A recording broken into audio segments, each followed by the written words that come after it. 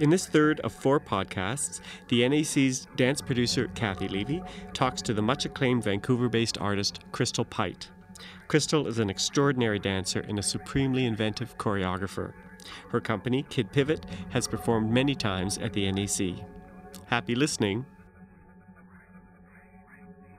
Do you find you have more, I'm not sure if liberty is the right word, but more possibility to explore that within your own company, a smaller structure, something that you bring together as you can and will, than perhaps when you're going into a larger structure, I'm sure there's sort of freedoms and restrictions that each opportunity brings to you.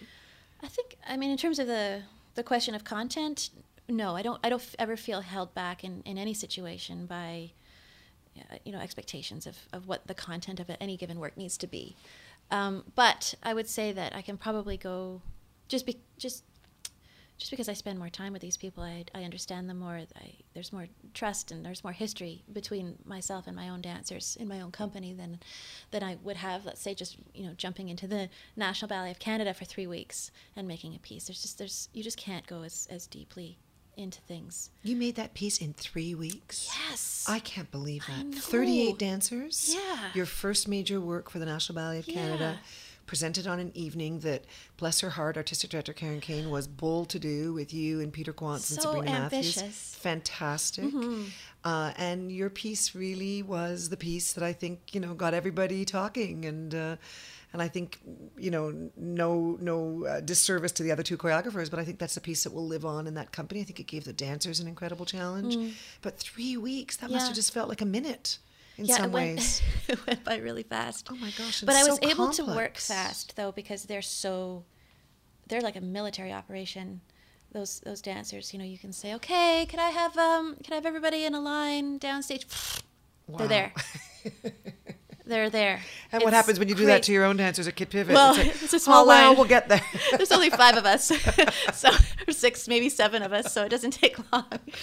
But I mean, I guess what I mean is that at the National, I was able to work very, very quickly because I never had to deal with issues of that kind of structure, for sort of traffic and physical structures in the room. They took care of that so beautifully. They're such pros that way. So it's 3 weeks, but it's 3 weeks of sort of uncluttered time to just make the work. Yeah. And they did give me as much time as they possibly could in the day. So I did manage to work full days while I was there, which really helped. But yeah, no, there were moments where I thought there's absolutely no way I'm going to pull this off. Like, it just seemed completely preposterous. And you were asking things of the dancers that are very different than what they usually do. Yeah. And they stepped up, they were really open and they were so appreciative of doing something new, and they really... I mean, you're asking them to cover their faces, to not be seen in the same way as they usually are, and they were open to all of that. Yeah, they were great. It was actually really... I didn't know what to expect. I was imagining, I knew I was going to work with a large group. I knew I wanted to work with, 40, let's say, and... or as many as I could get.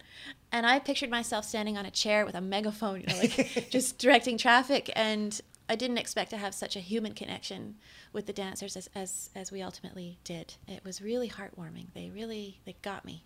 Well, I heard wonderful. Behind the scenes that there were some major principal dancers who were, really elbowing their way into that piece. Oh, you heard that? I did hear that, That's yes. Funny. And of course, they weren't featured as principal dancers. The group was a group, which is it was all about the ensemble, something. and they all got that. Which is, again, quite something in a ballet structure. Yeah, it was quite something in a ballet So do you ever structure. walk away from a situation like that with Netherlands and Stuttgart and... not Stuttgart, sorry, Coburg. Coburg, yeah. Pardon me, I'm getting my countries mixed up. We'll strike that. Okay, we'll start that again. From Netherlands or Coburg or the National Ballet, and think, oh, maybe one day I'll walk into that on a full-time basis. Do you ever sort of think that walk into what, one day you'd like to take on a company like that? No. You heard it here, folks. No. No, really. No. And you're very emphatic about that. Tell me about that. Why are you... I don't want to be an artistic director. I want to be a choreographer, and I want to be a performer. That's how I feel right now. That's so clear. I can't do what I do if I'm an artistic director. And you're not just clear, but you're saying it with an enormous smile on your face. Your eyes are twinkling, and it's like you are absolutely happy about being so clear. Yeah. No, I don't need to do that. No. I basically have the perfect setup right now. I have my own company. It's a group of dancers that I love. I'm still performing with them. I'm still learning as a performer. I'm able to go really deeply into that work. And then I'm also able to go and work for a company like Netherlands Dance Theatre, which is a very different scale, different kind of infrastructure. Everything is taken care of. I basically just walk into the building and start creating. I don't have to worry about the building or the operations of things. And I don't have to worry about hiring and firing, and I don't have to worry about all those things that would take me away from choreography.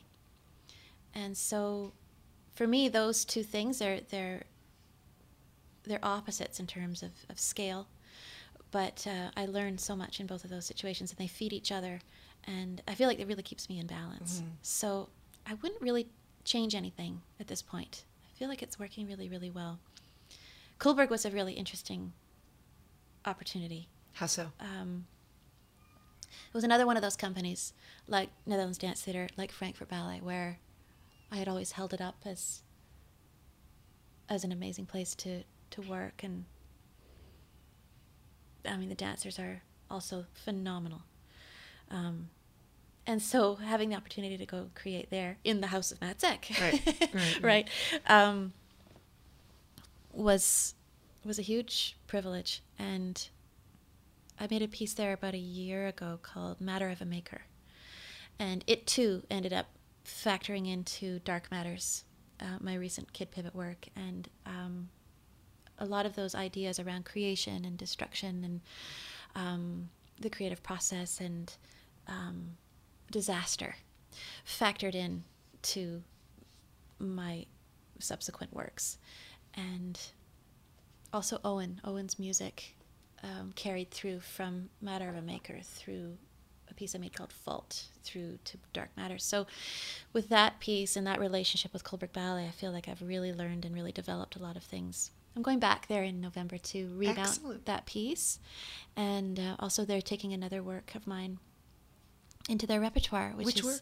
It's called Expectacle. It was a piece I made for Les Ballets Jazz when I was resident choreographer there.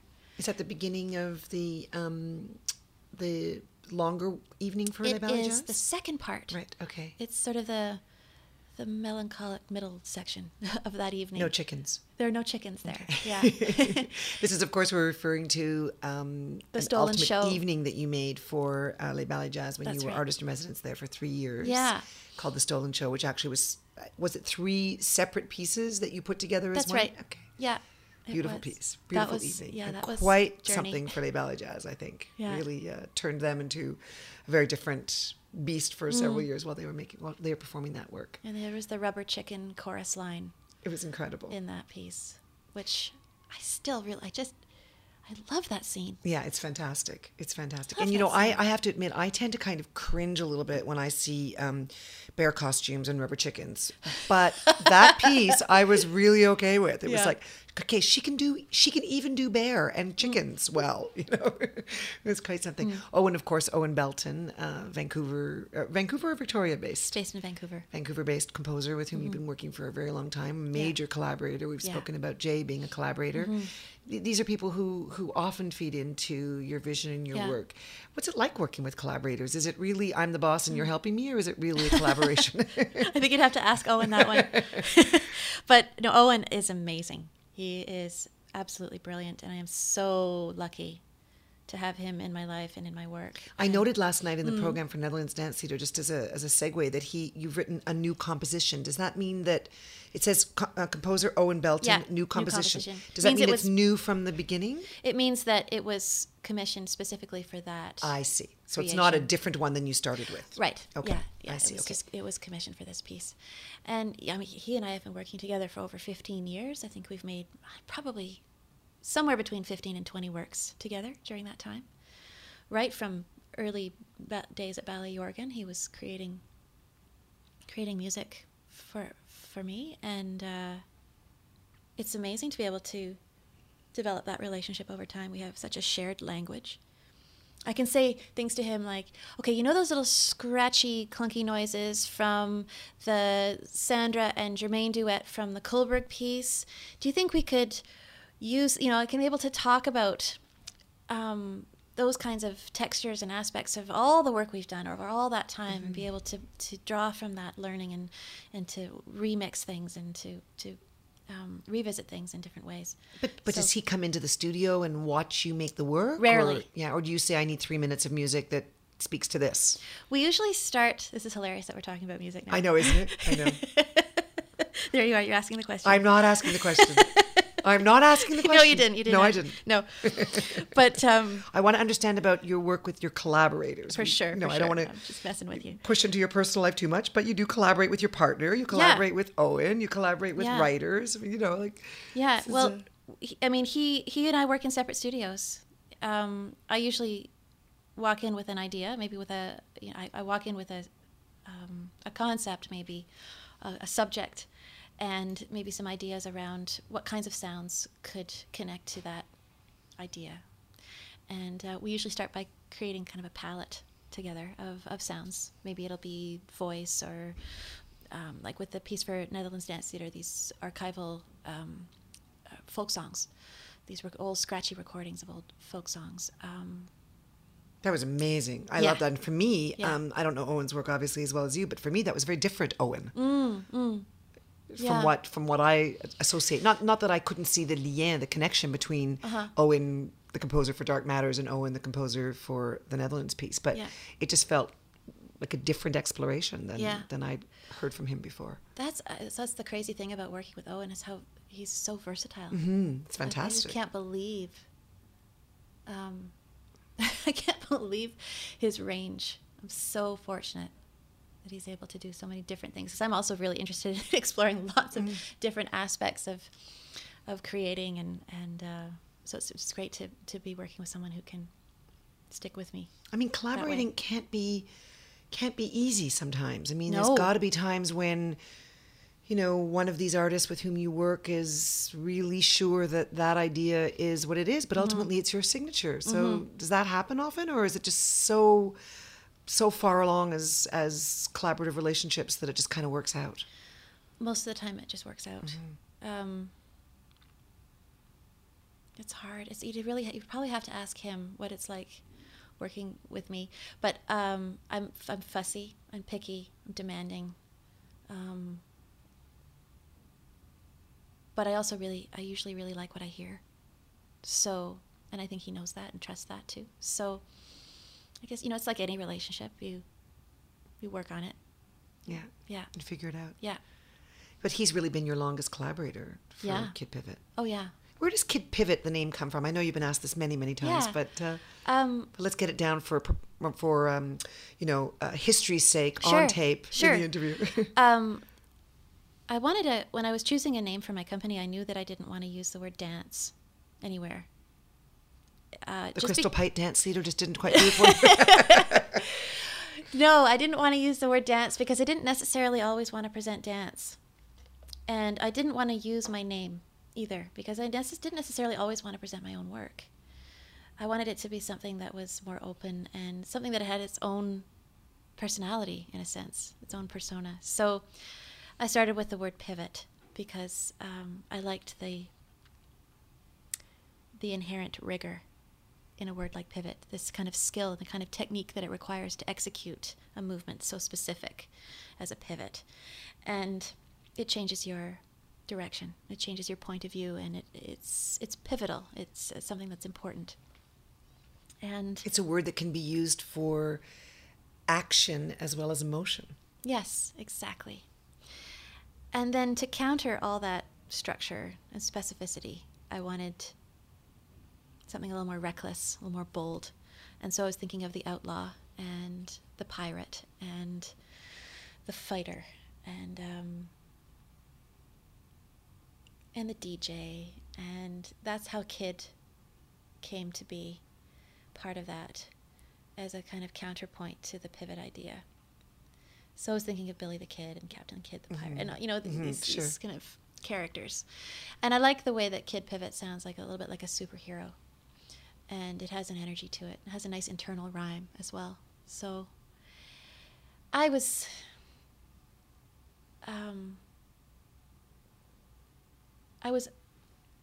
terrified of making it official, you know, because then that's it. Then your company is called Kid Pivot, and then there's no going back.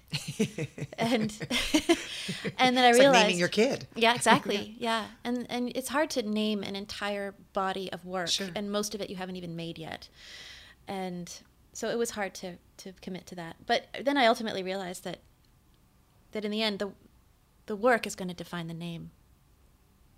I mean, I think of a company like the Holy Body Tattoo. When they called it that, we were like, what? What is that? Yeah.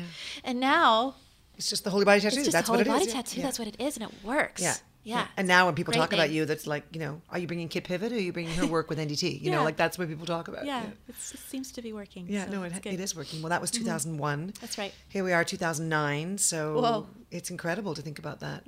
And the company has you've been creating projects, you know, on an annual basis, if you will. Some of the work that you made, a piece that you made 3-4 years ago now, has it been since Lost Action was made? Was that 2006? That's right, spring of 2006. So, and it's still touring.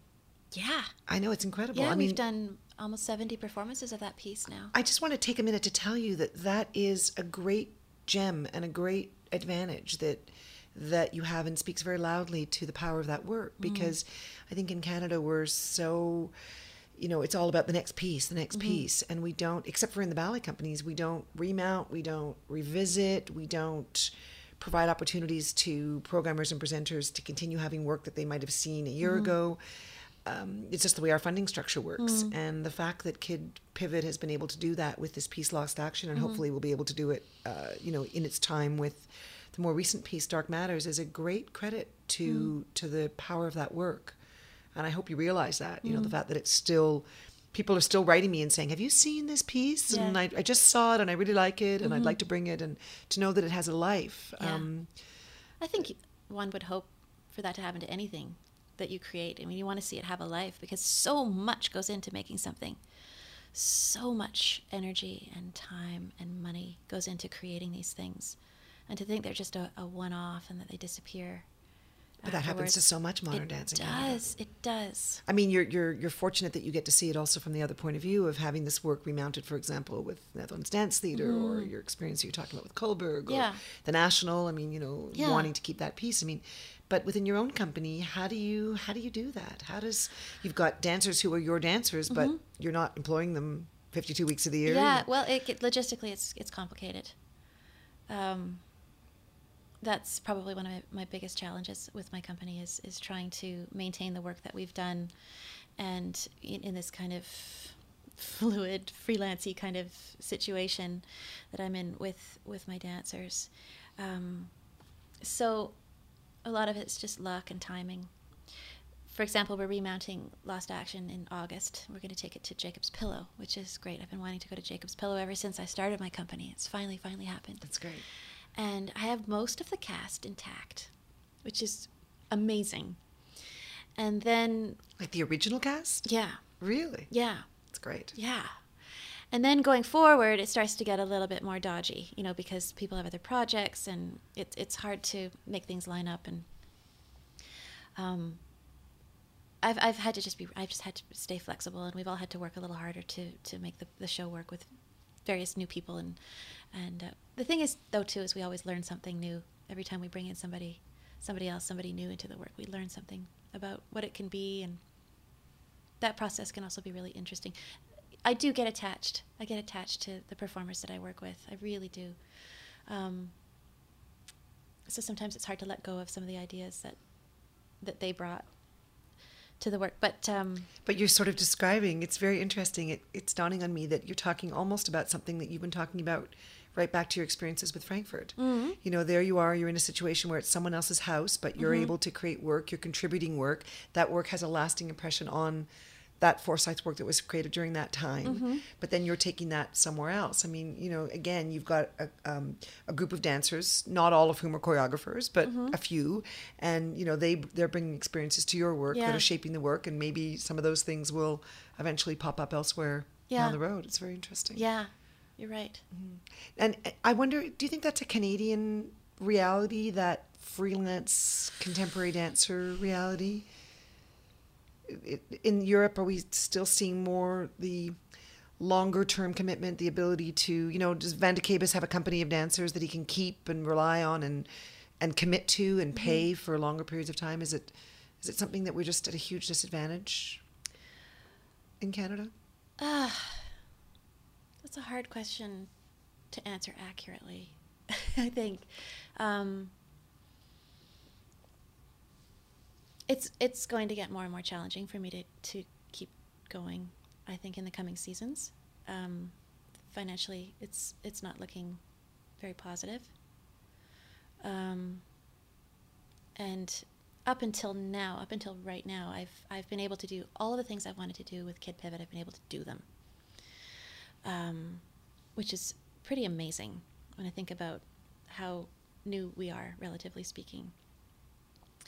But we've been very lucky. We've had amazing support from people like you, and also we had the Alcan Award, which was enabled us to make Lost Action, which was an infusion of $60,000 that we wouldn't normally have had in a season.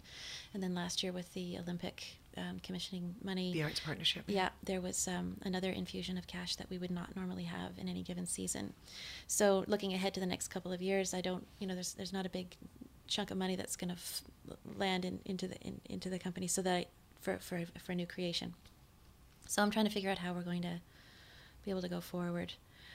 And keep up to the activity that is being asked of us with relatively limited funds. So it's a bit disheartening, I have to say, right now.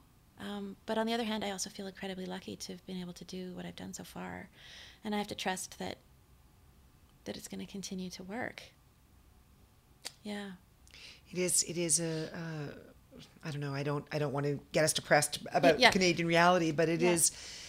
It is, I think it's more of a North American reality. I do think that our situation is not that dissimilar, except we're so fewer in number in Canada. But I think what you're suggesting is very much what many mid-scale contemporary companies are facing in the short term. I also know that your dancers are very loyal to you and probably would turn themselves into pretzels to have the opportunity to come and work on the piece. But that's again the balancing act between keeping the work alive and wanting to create new work. Yeah. That's all for this edition of the NAC Dance Podcast. Join us next time when we look at part 4 of this fascinating conversation with Crystal Pite. Please send us your comments and questions. You can reach us by sending an email to nacpodcasts@gmail.com. We look forward to hearing from you. Don't forget, you can subscribe to this and other NAC podcasts by visiting the following website, nacpodcasts.ca. There you'll find our past episodes, subscription links, and instructions on how to subscribe. You can also easily find us as a free subscription in the podcast section of the iTunes Music Store. Just search on NAC Dance. Until next time, this is Gerald Morris saying goodbye from Canada's National Arts Centre. Get into the spirit of the holiday season. Experience an enchanted fantasy the whole family will love. Nutcracker by the world-famous Royal Winnipeg Ballet. This all-time favorite ballet returns to the National Arts Centre, featuring the famous Tchaikovsky score played live by the NAC Orchestra. Delightful sugar plum parties will also be presented in the NAC foyer before each performance. Don't miss Nutcracker at the NAC December 2nd to 6th. Tickets for evening or matinee performances at the NAC box office or Ticketmaster.